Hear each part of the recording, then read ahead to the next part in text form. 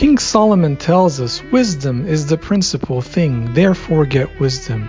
As we seek this wisdom, let us turn to the church fathers and say, Ava, give me a word that I may live.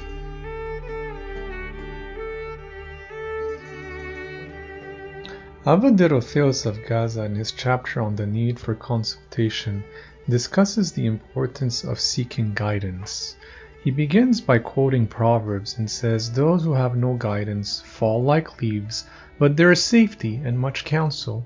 And he explains it to his monks. And he says to them, it assures us that we should not set ourselves up as guideposts, that we should not consider ourselves sagacious, that we should not believe we can direct ourselves. We need assistance, we need guidance in addition to God's grace. No one is more wretched, no one is more easily caught unawares than a man who has no one to guide him along the road to God. And then he explains the proverb, those who have no guidance fall like leaves. And he says that leaves are always green in the beginning. They grow and they're pleasing to look at, but after a short time they dry up and fall off, and then they're blown away by the wind. And he compares it to a person who initially has great fervor in their spiritual life. They fast a lot, they keep vigil, they pray, they obey, and so on. But if they have no guidance, after a short time, that fire is extinguished. They fall like leaves and are blown away from the true spiritual path. But then he says, if a person seeks guidance, he is protected against the harm of the devil. There's a story that illustrates this very well in the sayings of Saint Macarius the Great. One time Saint Macarius was sitting in the desert near a monastery. He saw the devil pass by. He looked like he was wearing a linen tunic full of holes, and from each hole hung a pot. And so Saint Macarius asked the devil, "Where are you going?" And he said, "I'm on my way to stir up the brothers' thoughts." And so Saint Macarius asked, "What are you going to do with those pots?" And the devil answered, "I'm taking various kinds of food for the brothers to taste." Ava Macarius said to him, "All of these?" And the devil answered, "If this one does not please one of the brothers, I offer him another. If that one doesn't please him, I offer him yet another. Certainly one of them has to please him."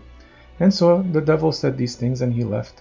And on his way back out from the monastery, St. Macarius saw him, and he asked him, "How are you? How are things?" And so the devil told him, "Why do you care how I am? The brothers were all rude to me, and not one of them welcomed me." So Ava Macarius replied and said, "You didn't find a single friend there?" And the devil replied, "I did make one friend there, and he obeys me. When he sees me, he comes running like the wind." And so Ava Macarius found out his name, and then went and found his brother, and lodged with him in his cell.